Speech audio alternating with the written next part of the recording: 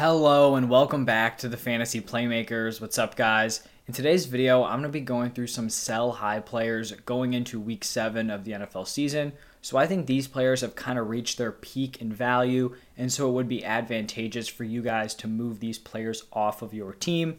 This video seems to be fairly controversial because if I'm talking about a player as a sell high and you have them on your team, you may not feel great about that, but just hear me out. Instead of disliking the video or commenting that it's so stupid to trade this player away, just listen to my overall argument and let me know what you guys think down below. If you think I shouldn't be trading these players away, let me know why, and we can have a nice conversation in the comment section. I'll be responding to every single comment. And then if you guys are enjoying the video, please just do me a huge favor, hit that like button and subscribe to the channel.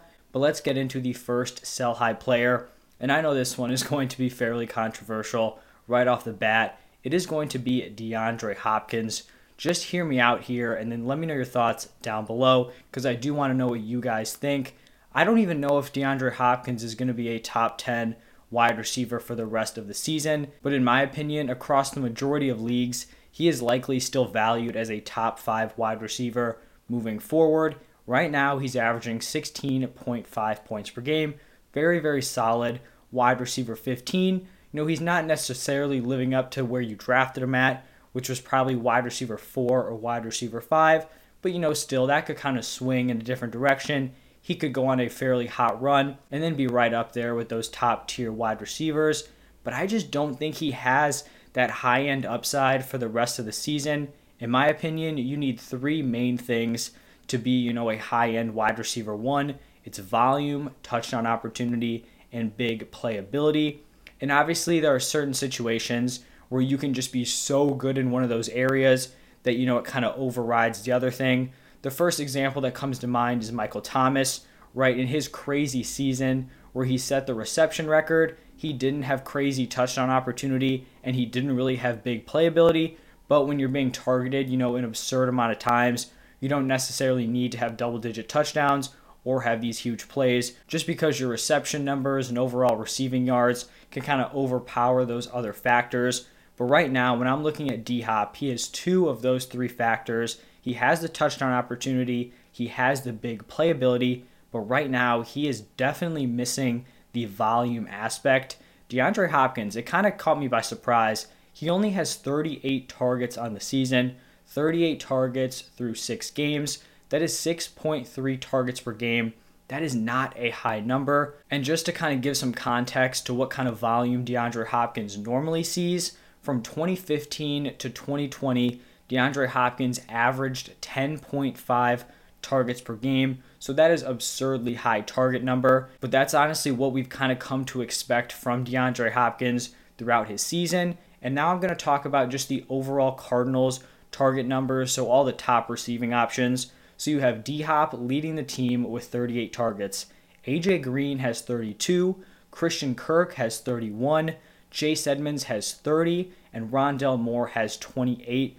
That is 4 other players within 10 targets of DeAndre Hopkins. If I'm a D-Hop owner, that is not something I want to see. They've been spreading the ball around on this offense, and it's been working. The team is 6-0. The offense has been explosive, so I don't really see any reason why they're going to go against this approach and say, you know what, now we're just going to target funnel towards DeAndre Hopkins. They're probably going to keep spreading the ball around, and from wide receiver 1 to wide receiver 20 in points per game, no other player has fewer targets per game than DeAndre Hopkins. And then at wide receiver 21, you have Emmanuel Sanders, who has slightly less targets per game than DeAndre Hopkins. And then from wide receiver 21, you have to go all the way down to wide receiver 32, which is his own teammate Christian Kirk, and that is someone who has less targets per game. So really, DeAndre Hopkins has kind of been an outlier with his production, given the volume he has received. And touchdowns are really the thing that's kind of been keeping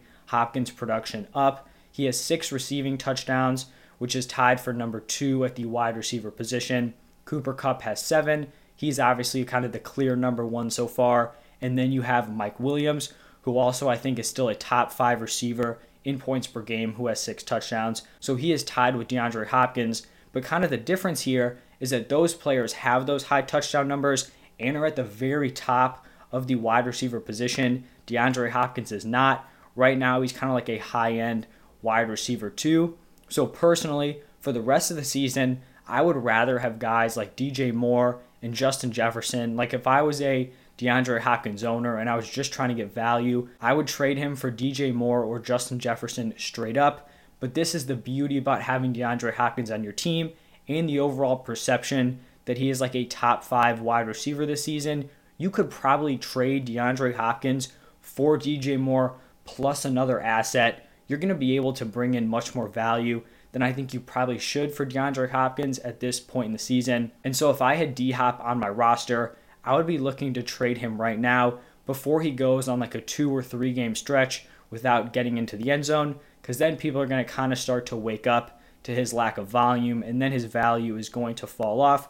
So let me know what you guys think about that down below. This is kind of something I hadn't really caught on to until I really dug into the numbers this morning, but I think it's a little bit of a concerning trend and surprising. I do think, there's some hope that his volume goes up at least a little bit, but it does just look like this Cardinals offense really wants to distribute the ball around, and it seems like it's basically a committee at wide receiver for all 4 of those top guys with D-Hop, Green, Kirk, and Rondale Moore. You still know that D-Hop is going to be the number 1, but in past years, it was D-Hop, wide receiver 1, and then there was just no one else even close to him.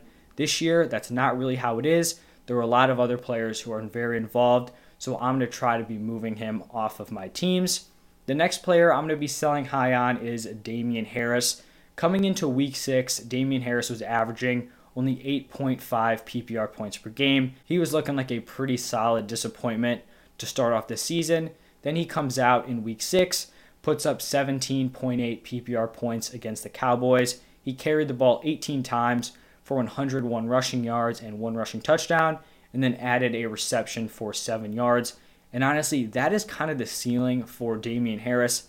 Obviously, maybe he could score 1 more touchdown, but that's really the best kind of numbers you're going to be getting out of him. He has a very low ceiling and a very low floor because he just has 0 work in the receiving game. He's been targeted 9 times in the first 6 games of the season, and he needs to get into the end zone to put together a solid performance.